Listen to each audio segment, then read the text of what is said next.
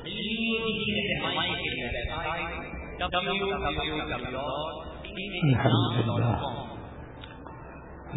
لله نحمده ونستعينه ونستغفره ونؤمن به ونتوكل عليه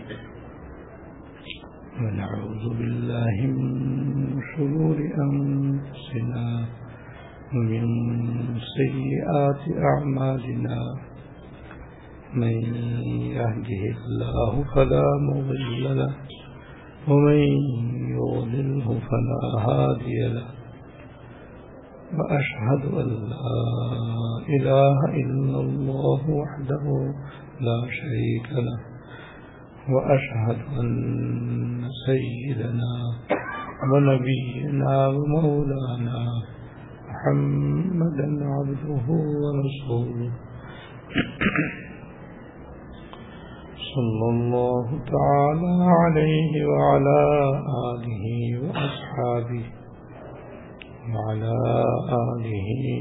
وأصحابه وبارك وسلم تسليما كثيرا أما بعد فأعوذ بالله من الشيطان الرجيم بسم الله الرحمن الرحيم آمين ذلك الكتاب لا ريب فيه هدى للمتقين الذين يؤمنون بالغيب ويقيمون الصلاة ومما رزقناهم ينفقون أولئك على هدى من ربهم وأولئك هم المفلحون صدق الله العظيم.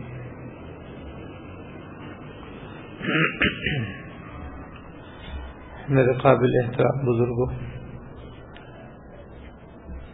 اور محترم خواتین،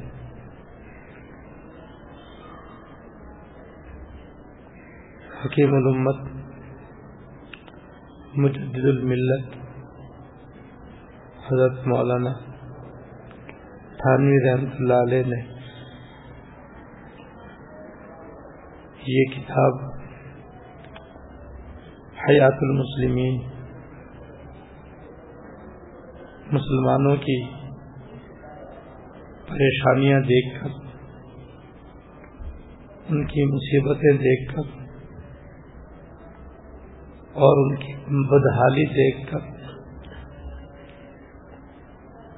ان کے دور کرنے کی غرض سے بڑی محنت فرما کر تصنیف فرمائی ہے،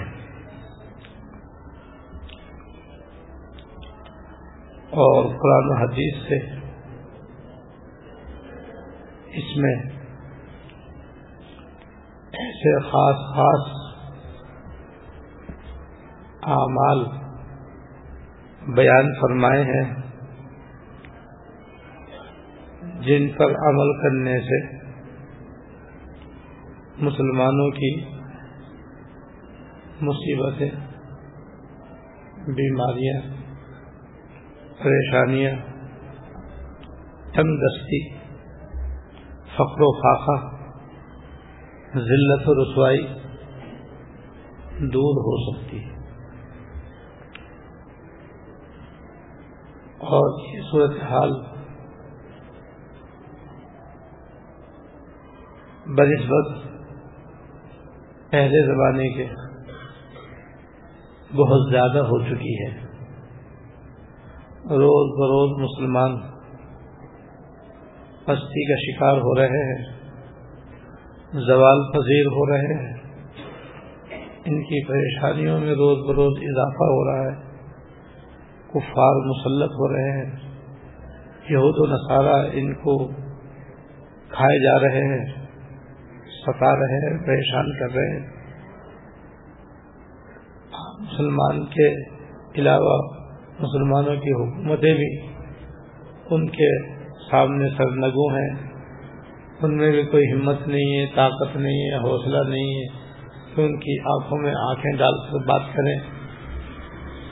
جیسے شیر کے آگے ہرن ہوتی ہے اور بلی کے آگے چوہا ہوتا ہے، بس ان کا تقریباً یہ حال ہے.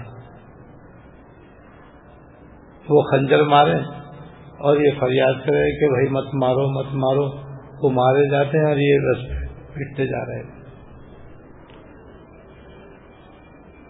لہذا ایسے حالات میں اور زیادہ ان اعمال پر عمل کرنے کی اور ان کو اختیار کرنے کی ضرورت ہے.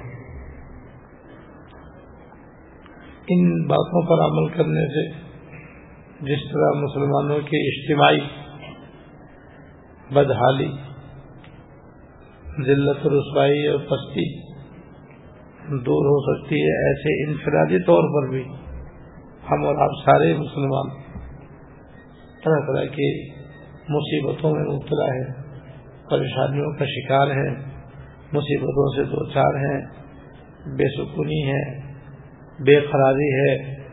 جس کا حال سنو وہ ایک دوسرے سے بڑھ کر معلوم ہوتا ہے. کسی کو راحت نہیں معلوم ہوتی، کسی کو عافیت معلوم نہیں ہوتی، کسی کو سکون معلوم نہیں ہوتا. ہر شخص طرح طرح کی مصیبتوں میں گرفتار ہے. تو انفرادی طور پر بھی ہم سب کو ضرورت ہے کہ یہ ہمارے بدترین حالات دور ہوں اور ہماری بیماریاں اور پریشانیاں دور ہوں اور ہمارے مسائل حل ہوں، ہماری نیک حاجتیں پوری ہوں، ہم کو حلال اور بشارت روزی نصیب ہو، صحت اور عافیت حاصل ہو، اور سب سے بڑھ کر حیات طیبہ جس کے دینے کا اللہ پاک نے وعدہ فرمایا ہے ہمیں نصیب ہو. تو اس کا بھی ایک ہی راستہ ہے کہ اس کتاب حیات المسلمین میں حضرت تھانوی رحمۃ اللہ علیہ نے جو اعمال ذکر فرمائے ہیں ان پر عمل کریں. لہذا بھائی یہاں کوئی خطاب نہیں ہوتا، کوئی وعظ و تقریر نہیں ہوتی، بس اسی جذبے کے تحت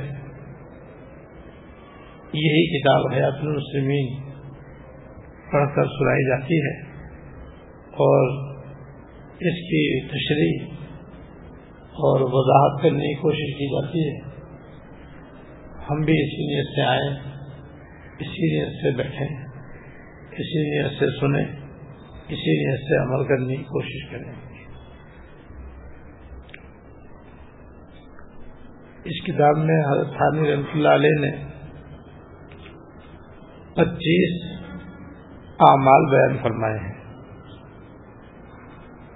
جن میں سے ہر عمل کو روح کا عنوان حضرت نے دیا ہے، جس میں یہ نقطہ ظاہر ہے کہ جیسے ہمارے جسم کے اندر ایک روح ہے، جب تک وہ روح ہمارے جسم کے اندر ہے تو ہم زندہ ہے اور سبھی کچھ ہیں، اور اگر وہ روح ہمارے جسم سے نکل جائے تو ہم کو کچھ بھی نہیں. وہ جو ہم سے محبت کرنے والے ہیں، ہم پر فدا ہونے والے ہیں، وہ بھی ہم سے ڈرنے لگے اور ہم سے دور رہنے لگے اور کہے کہ بھائی اس کو جلدی سے دفناؤ، بھائی مردے کو گھر میں رکھنا زیادہ اچھا نہیں ہے. کل تو وہ فدا ہو رہے تھے اور اب وہ الگ کرنے پر اصرار کر رہے ہیں کہ بھائی جلدی کرو، بھائی جلدی کرو، ان کو جلدی سے غسل دو، کفن دو اور ان کو جلدی سے دفناؤ.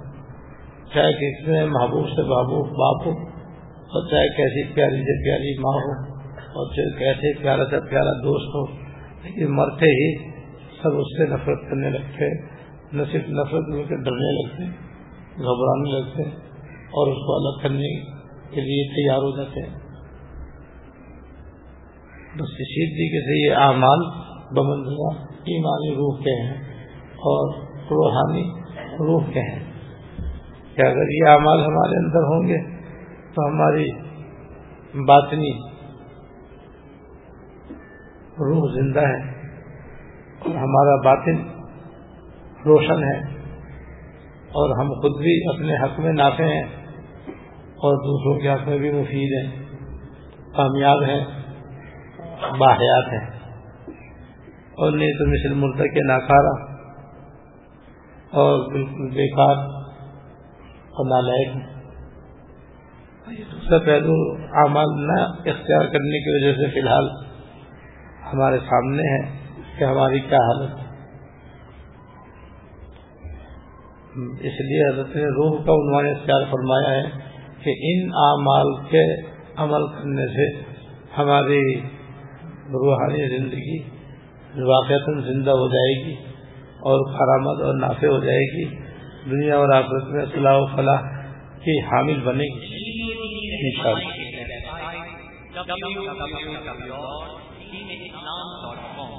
تقریباً 14 ارواح کا بیان ہو چکا ہے، آج روح نمبر 15 انشاءاللہ شروع ہو رہی ہے۔ روح نمبر 15 کا عنوان ہے زکوٰۃ کے علاوہ دیگر نیک کاموں میں مال خرچ کرنا۔ اس میں جو کچھ حضرت نے تمہید میں فرمایا ہے اور جو کچھ آگے آیات و احادیث ذکر فرمائی ہیں، ان سے جو کچھ حضرت نے بیان کرنا چاہا ہے اس کا خلاصہ یہ ہے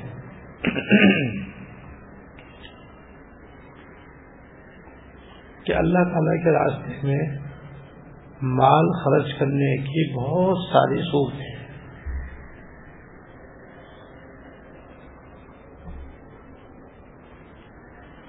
جس میں بعض فرض ہیں، بعض واجب ہیں، بعض سنت ہیں، بعض مستحب ہیں، بعض جائز اور مباح ہیں، بعض حرام اور ناجائز ہیں۔ حرام اور ناجائز صورت بچنا ضروری، جسے ناجائز کاموں میں پیسہ خرچ کرنا، ناجائز بدعات میں پیسہ خرچ کرنا، ناجائز رسموں میں پیسہ خرچ کرنا، ناجائز کاموں میں پیسہ خرچ کرنا، جیسے ٹی وی خریدنے میں پیسہ خرچ کرنا، ٹی وی کے پروگرام دیکھنے دکھانے میں پیسہ خرچ کرنا، فلمیں دیکھنے دکھانے میں پیسہ خرچ کرنا، ناچ گانے میں پیسہ خرچ کرنا،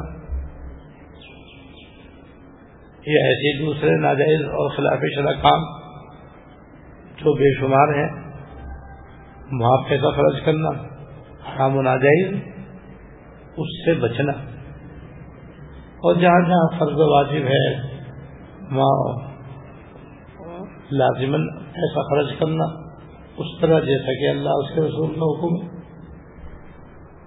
اور جہاں سنت اور مستحب وہاں اسی درجے میں اپنی حیثیت کے مطابق خرچ کرنا، جہاں جائز اور مباح ہے وہاں بھی اسی درجے میں عمل کرتے ہوئے حسب حیثیت اپنا پیسہ خرچ کرنا۔ غرض کے تھانوی رحمۃ اللہ علیہ دو کوتاہیوں کی خاص طور پر اصلاح فرمانا چاہتے ہیں، ایک مالداروں کی کوتاہی کی اور ایک غریبوں کی کوتاہی کی۔ مالدار سے مراد ہے صاحب زکوٰۃ، جن پر زکوٰۃ فرض ہے، وہ شریعت کی نظر میں مالدار ہیں۔ ایک تو ان کی اصلاح فرمانا چاہتے ہیں، وہ یہ کہ عام طور پر عام مالدار لوگ یہ سمجھتے ہیں کہ بس ہم پر تو زکوٰۃ فرض ہے،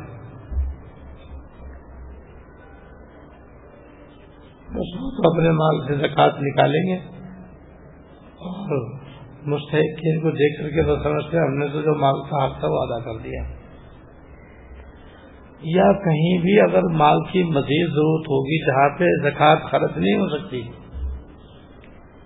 تو ان کی کوشش ہوتی ہے کہ کسی طریقے سے وہ کام بھی زکوٰۃ سے بن جائے، زکوٰۃ سے ادا ہو جائے۔ مثلا زکوٰۃ کا مصرف تو پیچھے آپ کے سامنے تفصیل سے بیان ہو چکا ہے کہ اس کا مصرف تو صرف غرباء، فقراء اور مساکین ہے، جن کو زکوٰۃ کی رقم مالک اور قابض بنا کر دینا اس کی ادا ہونے کے لیے شرط ہے۔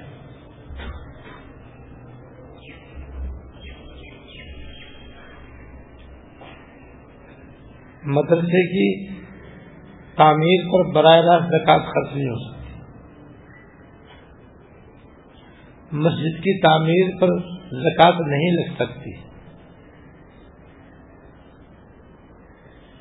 کسی جگہ پانی کی سخت ضرورت ہے، وہاں زکوٰۃ کے پیسے سے کنواں کھود کر لوگوں کو پانی فراہم نہیں کیا جا سکتا، کیونکہ یہ زکوٰۃ کا شرعی مصرف نہیں۔ یا کوئی صاحب نصاب شخص بیمار ہے، مثلا خدا نخواستہ کینسر کا مریض ہے، 1 لاکھ روپیہ اس کے پاس موجود ہے، اس کو مزید 9 لاکھ روپے اور چاہیے اپنے علاج کے لیے، تو یہ 9 لاکھ روپے زکوٰۃ میں سے اس کو نہیں دیے جا سکتے۔ یہ عام طور پر خیراتی ہسپتالوں میں غریبوں کا بھی علاج کیا جاتا ہے، اور بعض جگہ بلکہ اکثر جگہ زکوٰۃ کی رقم غریب مستحق مریض کو مالک بنائے بغیر بالا اس کے علاج معالجے پر ہزاروں لاکھوں روپے زکوٰۃ کے خرچ کر دیے جاتے ہیں، اس طرح زکوٰۃ نہیں ادا ہوتی۔ اور بھی بہت سے رفاہی کام ہیں جہاں مسلمانوں کو سخت ضرورت ہوتی ہے کہ ان کے لیے وہ کام ہو، کسی جگہ پل بنانے کی ضرورت ہے، کسی جگہ سڑک بنانے کی ضرورت ہے، حکومت بناتی نہیں، مقامی لوگ اس کے نہ ہونے کی وجہ سے سخت پریشان ہیں۔ مالدار لوگ یہ چاہیں گے کہ بھئی کیا زکوٰۃ سے یہ کام ہو جائے، تو بہت سے مواقع ایسے ہیں کہ جہاں مال کی تو ضرورت ہے اور اچھے خاصے مال کی ضرورت ہے، لیکن زکوٰۃ وہاں نہیں لگ سکتی، تو مالداروں کی کوشش ہوتی ہے کہ وہ کسی طرح یہ چاہتے ہیں کہ بھئی ہم مال تو خرچ کریں گے مگر زکوٰۃ میں سے ہی دیں گے، اس لیے جب ان کے سامنے ایسے کام آتے ہیں یا ان کے سامنے ایسے کام دیے کہ ان سے زکوٰۃ لگ جائے گی، کوئی صورت ہے زکوٰۃ یہاں پہ خرچ کرنے کی، یعنی وہ یہ چاہتے ہیں کہ سارے کام زکوٰۃ ہی سے نکالیں، ویسے 1 ٹکا بھی نہ نکالیں، ویسے ان کو اپنے پیسے دیتے ہوئے جان نکلتی، اور زکوٰۃ کیونکہ فرض ہے وہ تو دینی ہی دینی ہے، یا تو وہ چاہتے ہیں کہ زکوٰۃ سے مسجد بنے، زکوٰۃ سے مدرسہ بنے، زکوٰۃ سے مدرسے کی تپاہیاں بنے، زکوٰۃ سے مسجد کے صفحے آ جائیں، زکوٰۃ سے اس ہسپتال بن جائے، زکوٰۃ سے پل بن جائے، زکوٰۃ سے روڈ بن جائے، زکوٰۃ سے کنواں کھود جائے۔ ان کی حضرت اصلاح کرنا چاہتے ہیں کہ بھائی زکوٰۃ تو اللہ تعالیٰ کا ایک لگا بندہ فرض ہے، اس کے فرض ہونے کی بھی کچھ شرط ہے، اس کے ادا کرنے کی بھی کچھ شرط ہے، وہ ایک الگ فرض ہے جو ہر صاحب زکوٰۃ کے اوپر فرض ہے، جس کو ادا کرنا اپنی جگہ فرض ہے اور لازم ہے۔ اس کے علاوہ بھی اور بہت سارے کام ایسے ہیں جہاں پر مال خرچ کرنے کی ضرورت ہوتی ہے، وہاں بھی اہل ثروت کو اپنا مال حسب استطاعت خرچ کرنا چاہیے، یہ ان کی اصلاح کرنا چاہیے۔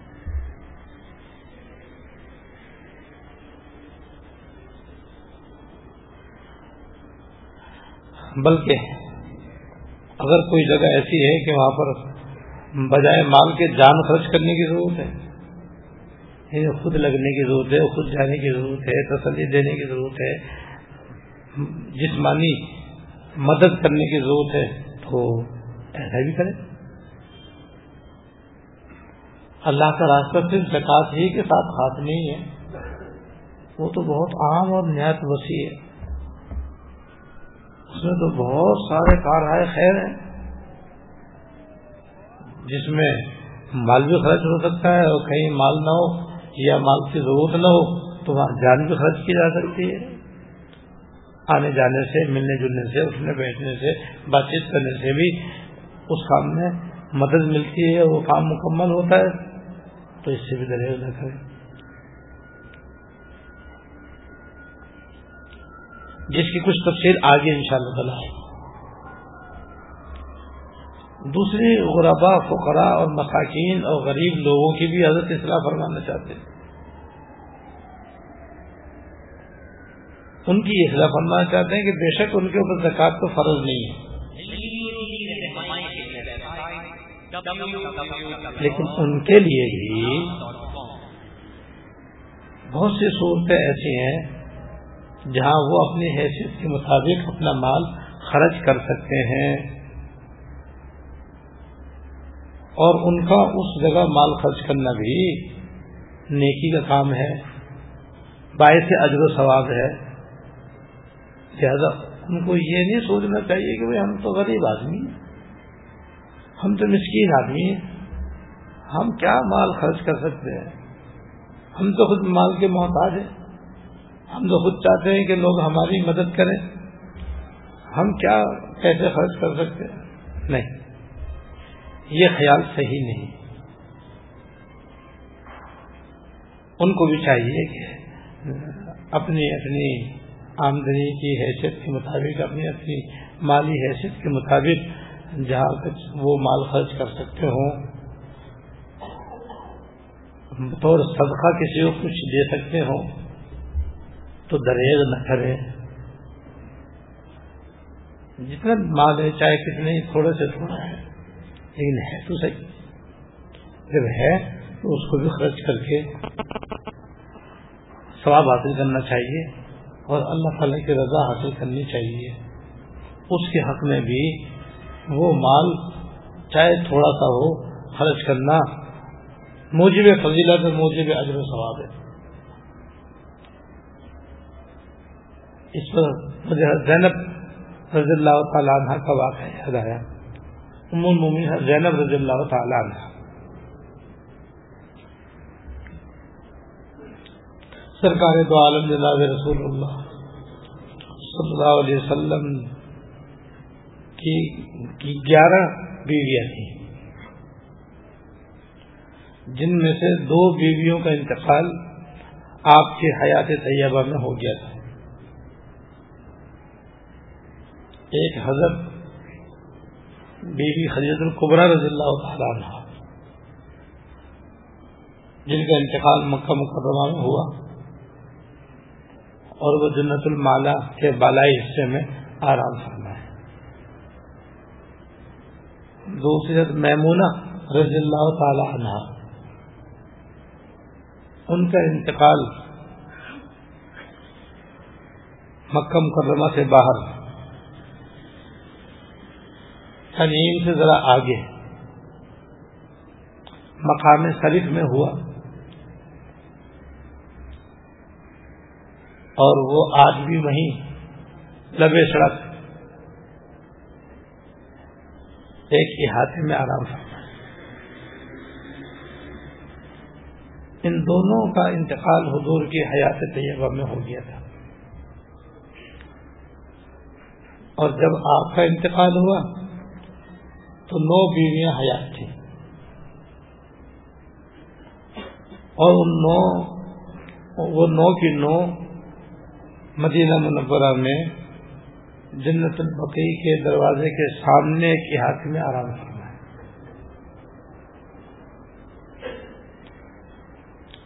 جب حضرت صلی اللہ علیہ وسلم کا انتقال کا زمانہ نزدیک ہوا اور آپ نے بھی اپنے اس دنیا سے جانے کی پیشین گوئیاں فرما دی،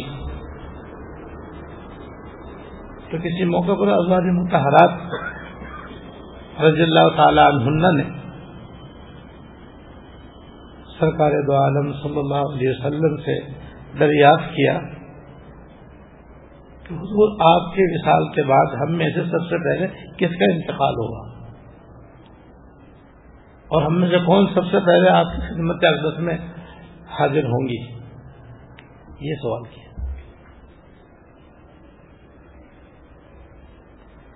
تو سرکار دو عالم صلی اللہ علیہ وسلم نے فرمایا اطولکن یدن او کما قال، تم میں جس کے ہاتھ سب سے زیادہ لمبے ہیں اس کا سب سے پہلے انتقال ہوگا اور اس کی سب سے پہلے مجھ سے ملاقات ہوگی۔ تو حضرت ازواج مطہرات رضی اللہ تعالیٰ عنہن فرماتے ہیں ہم حضور کے اس فرمانے کے بعد دیوار پر اپنے اپنے ہاتھ نافا کرتی ہیں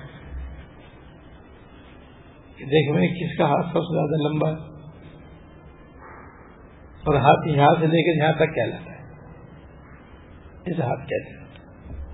دیوار سے لگا کر کے ایک دوسرے سے ہم ناپتے تھے کہ کس کا ہاتھ زیادہ لمبا ہے، تاکہ پتہ چلے کہ سب سے پہلے آقا کی خدمت میں حاضر ہوں گی۔ اور ان 9 ازواج مطہرات میں سب سے لمبے قد والی حضرت سودا رضی اللہ تعالی عنہا تھی،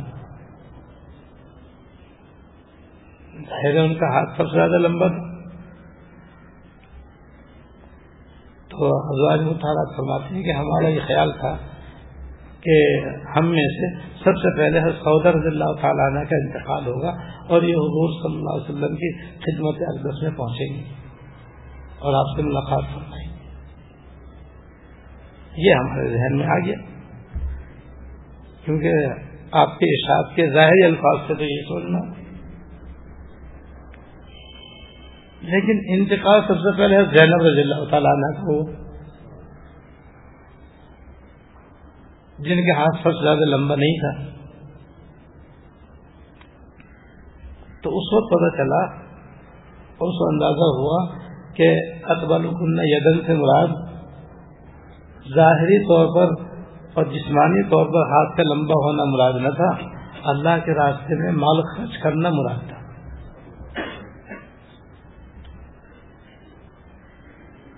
اور ازواج مطہرات میں حضرت زینب رضی اللہ تعالیٰ عنہ ایک تو دستکاری جانتے، سینہ پرونا حضرت کو آتا تھا، اور ان کا یہ معمول تھا کہ وہ دستکاری کے ذریعے پیسے کماتی تھی اور پیسے کما کر صدقہ کرتی تھی، کیونکہ ویسے تو عام مال زیادہ ہوتا نہیں تھا، اس لیے وہ اپنے ہاتھ سے کشیدہ کاری کر کے سلائی وغیرہ کر کے پیسے کماتی اور پیسے جمع کر کے پھر خیرات کیا جاتا۔ جب ان کا انتقال ہوا پتہ چلا کہ محنت کر کر کے پیسے کما کر کے رائے خدا میں صدقہ دے کر کے ثواب حاصل کرنا، اللہ تعالیٰ کی رضا حاصل کرنا، یہ مراد تھا لمبے ہاتھ میں۔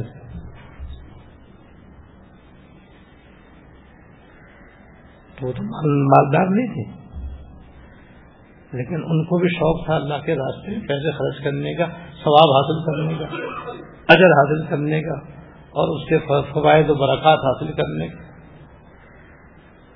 وہ خود محنت کر کے پیسے کماتی ہیں، کما کر کے پھر اللہ کے راستے میں خرچ کرتی تھی۔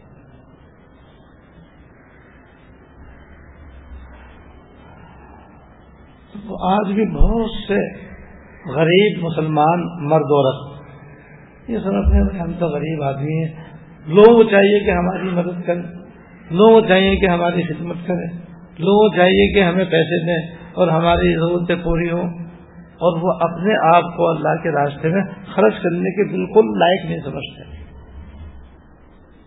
جن میں ہمارے مدارس کے بعض طلبا بھی داخل، کیونکہ سمجھتے ہیں کہ بھئی ہم تو لے کر کھانے والے ہیں، صدقہ کھانے والے ہیں، زکات کھانے والے ہیں، ہم دینے والے کا ہیں، حالانکہ وہ بھی بلا شبہ دینے والے بن سکتے ہیں۔ جتنا اللہ پاک ان کو وظیفے کی شکل میں ہر مہینے عطا فرماتے ہیں، یا منی آرڈر کی شکل میں جو ہر مہینے ان کے پاس پیسے آتے ہیں، یا والد والدہ یا بھائی بہن کی طرف سے جو کچھ ان کو ہدیہ تحفے کے طور پر یا دینی خدمت میں پڑھنے پڑھانے کی وجہ سے ملتے ہیں، اسی میں سے معمولی صدقہ وہ بھی نکال سکتے. مثلا 1% اللہ کے راستے میں نکالنے کے لیے مقررہ کرنا کچھ بھی مشکل نہیں. 100 روپے میں 1 روپیہ، یہ کیا مشکل ہے؟ 99 روپے آپ کے اور 1 روپیہ اللہ کے واسطے کا، اللہ کے راستے میں دینے کے لیے. 200 روپے میں 2 روپے، 500 روپے میں 5 روپے، 1000 روپے میں 10 روپے، یہ کچھ بھی نہیں. اور ہم سب یہ احادیث میں پڑھتے رہتے اور سنتے بھی رہتے ہیں کہ حدیث میں یہاں تک آیا ہے کہ اگر کسی کے پاس بکری کا جلاوا کھر ہو تو وہ بھی اللہ کے راستے میں خیرات کر سکتا ہے.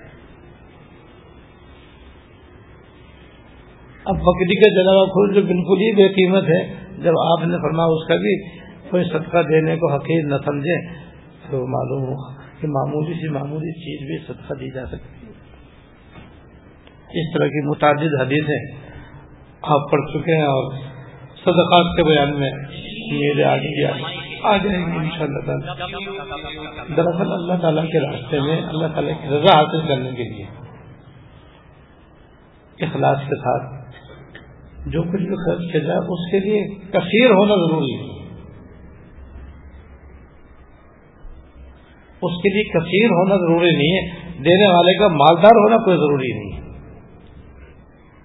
امیر ہو یا غریب ہو، بس 2 باتوں کا اہتمام ضروری ہے. نمبر 1 اخلاص ہو، جس کے معنی سوائے اللہ تعالیٰ کی رضا کے اور کوئی چیز پیش نظر نہ ہو. جسے تمام رسمی کام نکلتے ہیں، نمائشی کام نکلتے ہیں، دکھاوے کام نکل گئے، نام و نمود والے سارے کام نکل گئے. وہاں خرچ کرنے سے کوئی فائدہ نہیں، الٹا گناہ عذاب. دوسرے مال حلال سے صدقہ کرے. دوسری شرط یہ کہ حلال مال ہو، بس مال حلال ہو، نیت خالص. اور تیسری ضروری کہ طریقہ شریعت کے مطابق، صدقہ دینے کا جو طریقہ وہ بھی شریعت کے مطابق ہو، اپنا من گھڑت نہ ہو، منچاہی والا نہ ہو. بس پھر تو آگے فضیلت آ رہی ہے کہ جس طرح تم میں سے کوئی آدمی اپنے بچے کو پالتا ہے اور وہ 50,000 کا 10 لاکھ کے برابر ہو جاتا ہے، ایسے اللہ تعالیٰ تمہارے ایسے معمولی سے چھوارے کو اللہ تعالیٰ پالتے ہیں اور بہت پہاڑ کے برابر کر دیتے ہیں. اس طرح اس کو اللہ پاک بڑھا دیتے ہیں. حلال اور اخلاص اور شریعت کے مطابق دینے کی وجہ سے. ایک چھوڑی کیا حیثیت ہے، ایک کھجوری کیا حیثیت ہے. حدیث میں تو آیا اتقوا النار ولو بشق تمرۃ او کما قال، تم اپنے آپ کو جہنم سے آگ سے بچاؤ چاہے کھجور کا ایک ٹکڑا ہی کیوں نہ ہو. واقعی کھجور ایک ٹکڑا بھی اگر حلال سے ہے، اخلاص سے ہے، اور جس طرح شریعت نے صدقہ دینے کا طریقہ بتایا اس طرح کے، تو بلا شبہ وہ بھی انسان کے لیے دوزخ سے بچنے کے واسطے کافی ہے. اور جنت کے اندر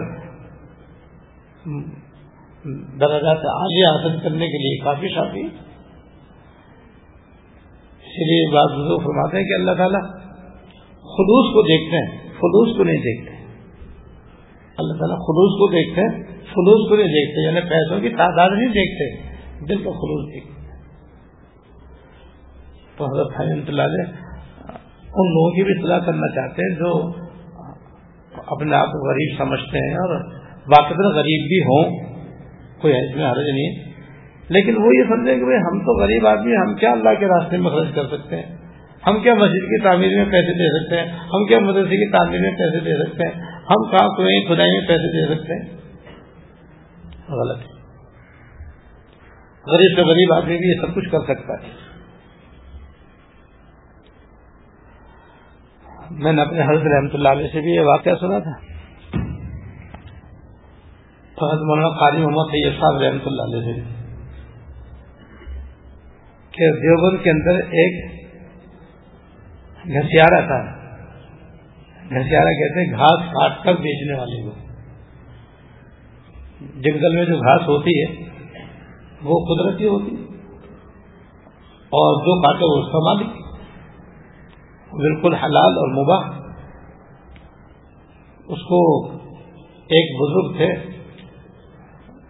وہ روزانہ فجر کی نماز پڑھ کر جنگل جاتے اور دراتی کے ذریعے قدرتی گھاس کاٹتے اور اس کا گٹھڑ بنا کے سر پہ رکھ کے لاتے اور دیوبند کی سبزی منڈی میں آ کر کے بیچا کرتے. نہ دکان, نہ کارخانہ, نہ مل, نہ کوئی نوکری, نہ کوئی عہدہ, نہ کوئی ملازمت, بس یہ کام جب چاہے کرو جب چاہے مت کرو. اور ان کا یہ معمول تھا. اور ان کا یہ بھی معمول تھا کہ انہوں نے اس کا نرخ طے کر رکھا تھا. بس ایک گٹھی چارانے کی, ایک گٹھی چارانے کی بس, اور ایک گٹھی وہ لے کے آتے تھے جنگل سے. اس سے زیادہ اٹھانے کی سکت نہ. ان کی عجیب شان تھی, جب وہ اپنا گھاس کا گٹھا سر پہ رکھ کر کے بیچنے کے لیے آتے تو خریداروں کی لائن لگی ہوئی ہوتی. سب انتظار میں رہتے کب حضرت گھاس کا گٹھا لائیں تو ہم خریدیں, کیونکہ ان کو بھی اس کے اندر بڑے انوار و برکات محسوس ہوتے. حلال مال وہ لے کر کے آتے. یہاں تک کہ جب وہ شہر قریب یا منڈی قریب پہنچے تو پھر ان سب خریداروں میں دوڑ لگتی تھی. جو سب سے پہلے جا کر کے گٹھی کے ہاتھ رہا تھا حضرت اسی کے سامنے گٹھی ڈالتے تھے, چار آنے لے لیتے. کوئی 8 آنے دیتا تو نہ لیتے, 3 آنے دیتا تو نہ لیتے. کہ میں 4 آنے کے 4 آنے دے لے جاؤ. تو انہوں کی یہ تھے بزرگ دیوبند کے اندر. اب ان کا حسن انتظام سنو جو ان اکابر سے میں نے سنا ہے کہ ان کا یہ معمول تھا کہ 4 آنے میں سے 1 آنا تو وہ اپنے ضرورت کے لیے رکھ لیا کرتے تھے, 1 آنا صدقہ کر دیا, 1 آنا اپنی بیٹی کو جو دیوبند کے اندر شادی شدہ تھی اس کو جا کر دے دیا کرتے, اور 1 آنا اکابر دارالعلوم دیوبند کی دعوت کے لیے جمع کر لیا کرتے. کیا سارے انتظام ہے. 4 آنے والا سب کچھ بھی کر رہا ہے, 4 آنے والا 1 آنے سے سچے رہنے بھی کر رہا ہے, 4 آنے والا علماء کرام کی خدمت بھی کر رہا ہے, 4 آنے والا اپنا گزارا بھی کر رہا ہے. کرنا چاہے تو سب کچھ کرو, کوئی اگر نہ چاہے تو بہانے ہزار ہے. اور کیا ہے. اس کے بعد فرماتے جب ان کے پاس یہ اکابر علماء دیوبند کی دعوت کے لیے پیسے ذرا 2-3 روپے ہو جاتے جو زمانے بہت ہوتے, تو پھر وہ موقع نکال کر کے ان میں سے کسی بزرگ کے پاس جاتے. جیسے حضرت مولانا محمد قاسم نانوتوی رحمۃ اللہ علیہ, حضرت مولانا رشید احمد گنگوہی رحمۃ اللہ علیہ, حضرت مولانا محمد یعقوب صاحب رحمۃ اللہ علیہ وغیرہ, اور جہاں خدمت میں وہ پیسے پیش کرتے کہ حضرت جی یہ میری طرف سے آپ کی دعوت کے پیسے ہیں, حضرت جی مجھے تو نہ پکانا آوے نہ کھانا آوے, یہ پیسے ہیں آپ خود ہی اس سے کچھ پکا لینا کھا لینا, اور میری طرف سے آپ کی دعوت ہے.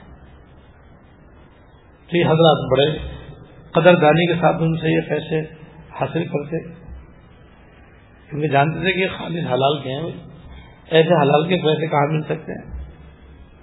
اور ان بزرگوں میں ہر ایک آفتاب مافتاب تھا, لیکن ان میں حضرت مولانا محمد یعقوب صاحب رحمۃ اللہ علیہ جو حضرت ثانی رحمۃ اللہ علیہ کے خاص اساتذہ میں تھے, وہ ہر فن مولک ہے, یعنی ہر کام ان کو آتا. پڑھنا پڑھانا تو آئی, لیکن کھانا پکانا ہی بہت اعلیٰ درجے کا جانتے تھے. سینا کرونا بھی ان کو آتا تھا, کوئی کام ایسا نہیں جو ان کو آتا نہ ہو, اس لیے ان کو ہر فن مولا کہتے تھے. ہر کام کے جاننے والے, ہر فن کے جاننے والے.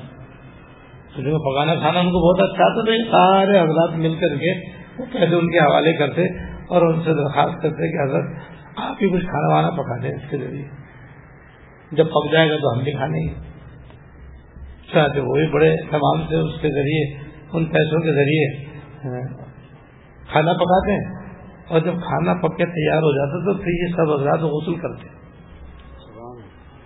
اور نئے کپڑے پہن کر دسترخوان بچھا کر بطور تبرک کے وہ ان بزرگ کا پیسوں کا پکا ہوا کھانا تناول فرماتے اور فرماتے کہ اس کھانے میں اتنا نور ہوتا ہے اور اس کھانے میں اتنی برکت ہوتی ہے اور اتنی اس کے کھانے کے بعد دل کے اندر نیک کاموں کے جذبات پیدا ہوتے ہیں کہ مہینوں اس کا اثر محسوس ہوتا ہے.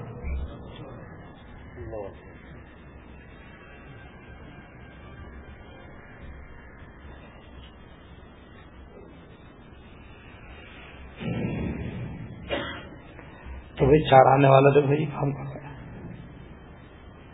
تو 4 روپے والا اور 40 روپے والا اور 400 روپے والا اور 4000 روپے والا اور 8000 روپے کی تنخواہ والا اور 12000 روپے کی تنخواہ والے کیوں نہیں کر سکتے؟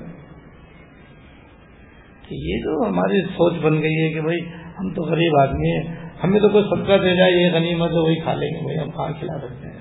غلط ہے. سب ہی کو اللہ کے راستے میں پیسہ خرچ کرنا چاہیے اور اللہ کے راستے میں پیسے خرچ کرنے کی مختلف صورتیں ہیں جن کا ذکر انشاءاللہ آئے گا. وہ کھانے کے نور، حلال مال کے کھانے کے نور پر ایک قصہ اور یاد آ گیا مجھے، مختصراً ذکر کرتا ہوں کیونکہ بہت قریب ہے.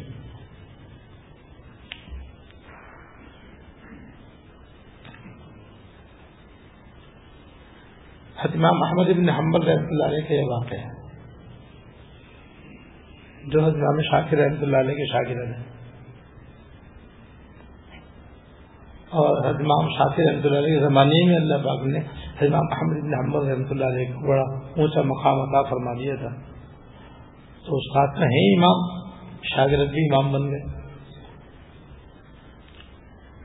تو ایک موقع پر حضرت امام احمد بن حنبل رحمۃ اللہ علیہ اپنے استاد حضرت امام شاکر رحمۃ اللہ علیہ کی خدمت میں حاضر ہوئے.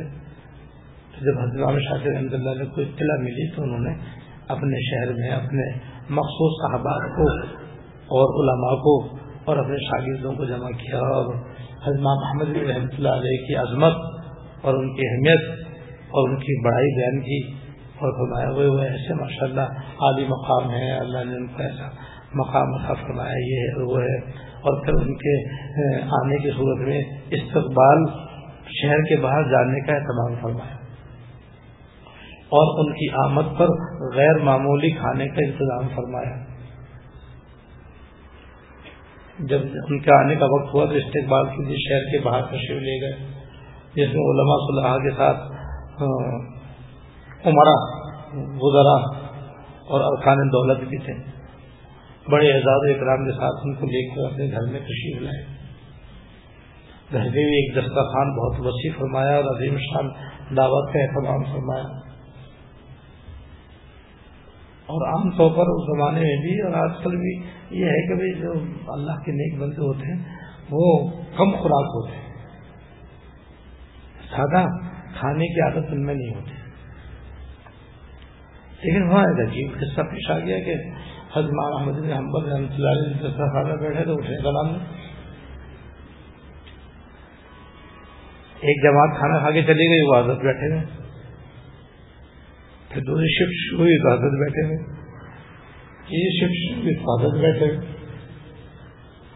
اب حضرت امام شاکر رحمۃ اللہ علیہ تو ان کے بڑے فضائل اور ماں سے بیان فرمائے تھے، اور لوگ یہ دیکھ رہے ہیں کہ یہ دسترخوان ہی چھوڑ رہے. خیر جیسے کہتے یہ تو کڑوی گولی لوگوں نے برداشت کر لی. حضرت نے گھر میں بھی کہہ دیا تھا کہ بھائی کمرے کا خیال رکھنا، آرام فرمائیں گے تو انہیں کوئی تکلیف نہ ہو. گھر والے بھی سارے کے سارے معتقد کہ حضرت والد صاحب جب یہ فرما رہے ہیں اپنے شاگرد کے بارے میں تو نہ معلوم کیسی زبردست ہستی ہوں گی. تو انہوں نے بھی حضرت کے آرام کا کمرہ بہت اچھے طریقے سے سیٹ کر دیا. استنجا کے لیے ڈھیلے رکھ دیے، وضو کے لیے مسواک کو لوٹا رکھ دیا. پھر اس کے بعد حضرت سے فارغ ہو کر کے آرام کرنے کے لیے گھر میں کمرے میں تشریف لے گئے. اب سویرے حضرت امام احمد بن حنبل رحمۃ اللہ علیہ مسجد میں پہنچے تو پیچھے سے حضرت امام شافعی رحمۃ اللہ علیہ کے بچیوں نے کمرے کا جائزہ لیا تو جیسے ڈھیلے تھے وہ ویسے کے ویسے ایک بھی استعمال نہیں ہوا. لوٹا جھونکا تو پانی کا بھرا ہوا, مسواک سوکھی. تو ایک بات پہلے ہو چکی تھی, دوسری بات کہنے کہ یہ حضرت نے ایسی خامخواہ ابا جان نے ایسی تعریف کر دی. معلوم ہوتا ہے جیسے کھانا زبردست کھایا تھا اور ڈٹ کر کھایا تھا, نیند بھی خوب ڈٹ کے آئی ہوگی. کیونکہ اس زمانے میں جیسے کم خوراکی بزرگوں کی علامت تھی, ایسی شب باشی بزرگوں کی علامت تھی. اللہ تعالیٰ ہمیں بھی نصیب فرمائے. تو جب امام شافعی رحمۃ اللہ علیہ مل کر فارغ ہو کر کے واپس آئے تو کہا بتائیں کل شام کو کھانا بھی تو آپ کے شاگرد نے بہت کھایا اور رات بھر ایسا معلوم ہوتا ہے کہ خرابوں میں گزری ہے, نہ ڈھیرے استعمال ہوئے نہ پانی استعمال ہوا, مسواک جیسے تھی ویسے کی ویسے رکھی. یہ کیا قصہ ہے؟ آپ جیسے وہ ایسے اور ویسے ہیں ماشاء اللہ. تو منہ سے تو کچھ نہیں کہا. پھر حضرت نے تنہائی میں امام احمد بن حنبل رحمۃ اللہ علیہ کو بلایا اور فرمایا کہ بھائی تمہارے بارے میں 6 مغیاں ہو رہی ہیں اور طرح طرح کی باتیں ہو رہی ہیں, باہر بھی باتیں ہو رہی ہیں, گھر میں بھی باتیں ہو رہی ہیں. کیا قصہ ہے یہ؟ ہم تو ایسے نہیں تھے. کہ حضرت بات تو سننی ہے جو میں آپ سے عرض کر دوں. بات یہ کہ جس وقت میں آپ کے ہمراہ آپ کے دسترخوان پر آیا تو حضرت میں نے دیکھا کہ آپ کے کھانے پر اس قدر انوار و برکات کی بارش تھی کہ زمین سے آسمان تک کانٹا بنا, جیسے موسلادھار بارش ہو رہی ہے اس طرح سے ہوتی ہے, اس طرح سے برکات کا نزول ہو رہا تھا. میں سمجھ گیا کہ بھائی اس سے زیادہ حلال کھانا پھر زندگی میں کبھی نصیب نہ ہوگا, کیونکہ اس سے پہلے میں نے کبھی ایسا کھانا دیکھا ہی نہیں. تو بس میں نے سوچا بھائی چاہے پیٹ رہے نہ رہے اب تو خوب ہی کھانا ہے, تاکہ جتنا بھی یہ حلال کھانا میرے اندر آ جائے اتنا ہی میرے لیے موجود ہے. اس لیے حضرت میں نے غیر معمولی کھانا کھایا جو خامخواہ لوگوں کے لیے موجب اعتراض بن گئے, بلا سے بنے, مجھے تو اس کا فائدہ ہوا. چنانچہ حضرت اس کھانے کی فوراً برکت میں نے یہ محسوس کی کہ جب میں آپ سے فارغ ہو کر کمرے میں آرام کرنے کی نیت سے پہنچا, میری نیت بھی آرام کرنے کی تھی کیونکہ میں طویل سفر کر کے آیا تھا, لیکن حضرت وہ کمرے میں داخل ہوتے ہی اس کھانے کے اثرات شروع, اور یہ کہ میری نیند تو غائب ہو گئی, میرا دماغ روشن ہو گیا, اور اللہ پاک نے اپنے فضل سے مجھے ساری رات جاگ کر نہ صرف عبادت کی توفیق بخشی بلکہ میرا ذہن قرآن شریف کی آیت کی طرف چلا گیا. میں اسی کے اندر غور و فکر میں مشغول ہو گیا اور ساری رات میں اس میں غور کرتا رہا. 300 مسائل فقہیہ میں نے اس سے مستمل کی. جس وضو سے میں نے عشاء کی نماز پڑھی تھی ہر اسی وضو سے میں نے فجر کی نماز پڑھی. نہ مجھے ڈھیلے کی ضرورت پیش آئی نہ وضو کرنے کی ضرورت پیش آئی. یہ اس حلال کھانے کی برکت. تب پھر حضرت اپنے گھر گئے اور بچوں کو ڈانٹا اور متعلقین جو 6 مغیاں کرتے ان کو جمع کر کے بتایا کہ ارے تم تو یہ بدگمانیاں کر رہے ہو اور وہ یہ عرش کی سیر کر رہے ہیں, تم فرش کی باتیں کر رہے ہو وہ عرش پر پہنچے ہوئے. یہ حلال کھانے میں عجیب و غریب اللہ پاک نے تاثیر رکھی ہے. وہ تاثیر یہ ہے کہ اسے کھانے سے نیک کاموں کے جذبات پیدا ہوتے ہیں, گناہوں سے نفرت ہوتی ہے, نیک مجلسوں سے محبت ہوتی ہے, نیکوں سے محبت ہوتی ہے, اللہ اللہ کرنے کو دل چاہتا ہے, اللہ اس کے رسول کے احکام کیا بجا لانے پر دل قربان کرنے کو دل چاہتا ہے.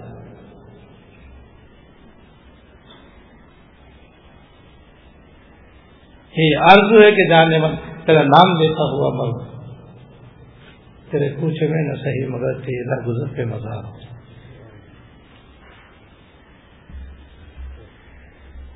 یہی ہے تمنا, یہی آرزو ہے, یہی تو سنانے کو جی چاہتا ہوں.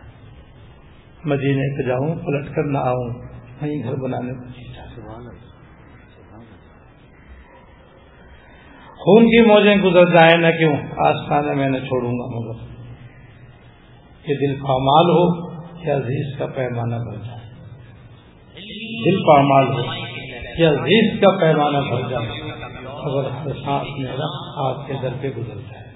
یہ مال حلال سے یہ جذبہ پیدا ہوتا ہے اور مال حرام سے شراب پینے کو جی چاہتا ہے, زنا کرنے کو جی چاہتا ہے, بدنگاہی کو دل چاہتا ہے, نامحرم عورتوں کو ہاتھ لگانے کو جی چاہتا ہے,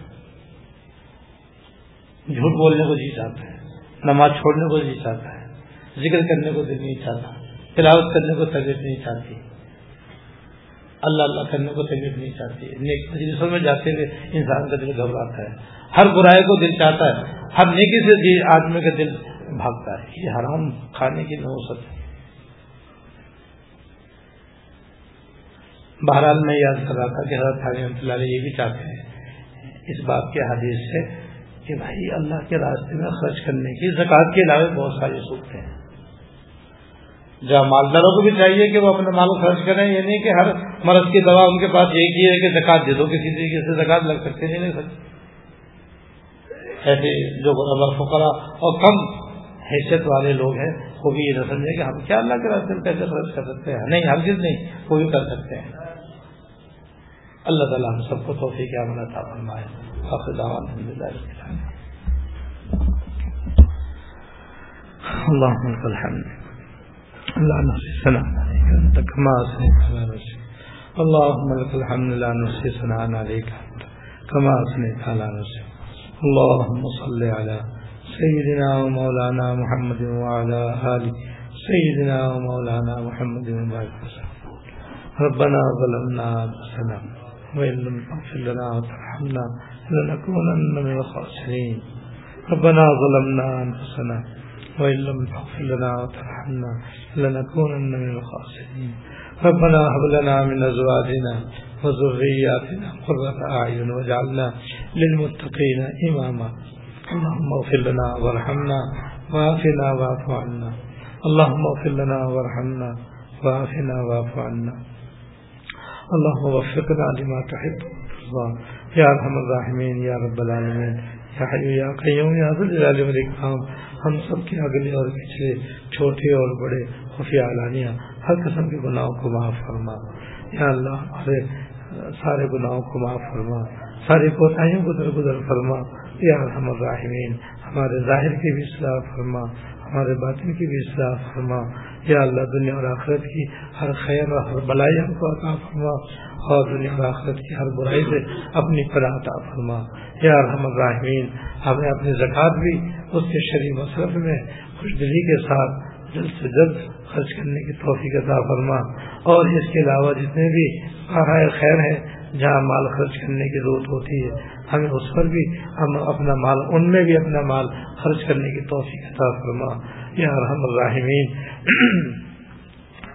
اس کتاب حیات المسلمین میں حضرت حاجی رحمۃ اللہ علیہ نے جو اعمال بیان فرمائے ان سب کو اپنانے کی توفیق عطا فرما. یا اللہ ان پر عمل کر کے دنیا و آخرت میں سرخرو ہونے کا نصیب فرما.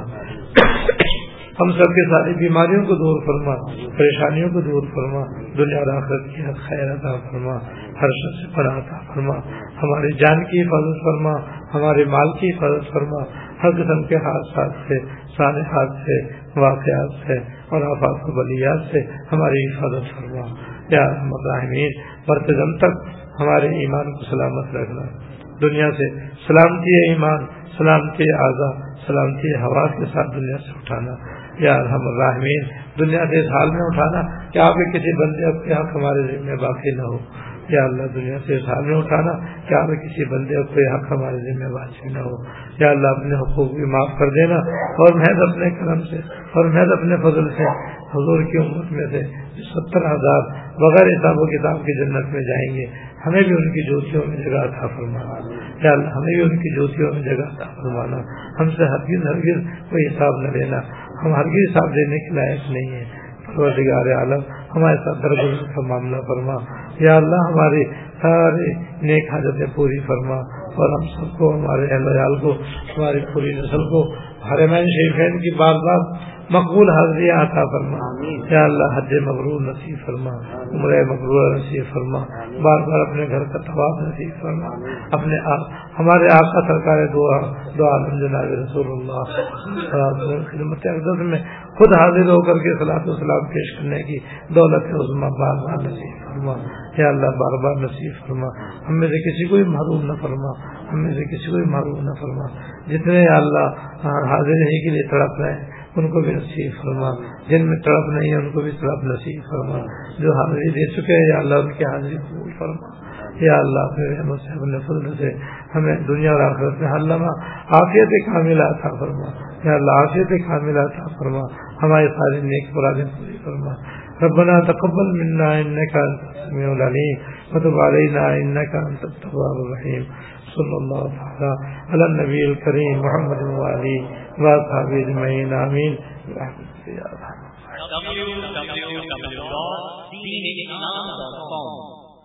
یہ دینی رہنمائی کے لیے ویب سائٹ ہے. اس کے اعلانات و مقاصد www.deenislam.com. اسلامی تعلیمات کو دنیا بھر کے مسلمانوں تک پہنچانا ہے اور اس کے ساتھ عصر حاضر کے جدید مسائل جن کا تعلق زندگی کے کسی بھی شعبے سے اور اس کے بارے میں قرآن و سنت کی روشنی میں صحیح رہنمائی کرنا ہے. توحید رسالت کے حملوں کا مؤثر جواب اور دنیا بھر کے لوگوں کو نبی کریم صلی اللہ علیہ وسلم کے اوصاف و کمالات اور تعلیمات سے آگاہی پروگرام شامل ہے. اسلام کے خلاف پھیلائی گئی غلط فہمیوں کو دور کرنا اور مسلمانوں کے ایمانی جذبات کو بیدار رکھنا بھی اس کوشش کا حصہ ہے. نئے صدر جامعہ دارالعلوم کراچی مولانا مفتی محمد رفیع عثمانی صاحب مفتی اعظم پاکستان اور شیخ الاسلام justice retired supreme court of Pakistan مولانا مفتی محمد تقی عثمانی صاحب اور مفتی جامعہ دارالعلوم کراچی حضرت مولانا مفتی عبدالغفور لکھنوی صاحب کی ہفتہ اسلامی مجالس براہ راست بیان کی اور دیگر علماء پاک و ہند کی تقاریر بھی اب انٹرنیٹ پر اس ویب سائٹ پر سنی جا سکتی ہے. اسی طرح آپ کے مسائل اور ان کا حل یعنی آن لائن دارالفتہ اور مدارس دینیہ کے سالانہ نتائج سے گھر بیٹھے بآسانی استفادہ حاصل کیا جا سکتا ہے.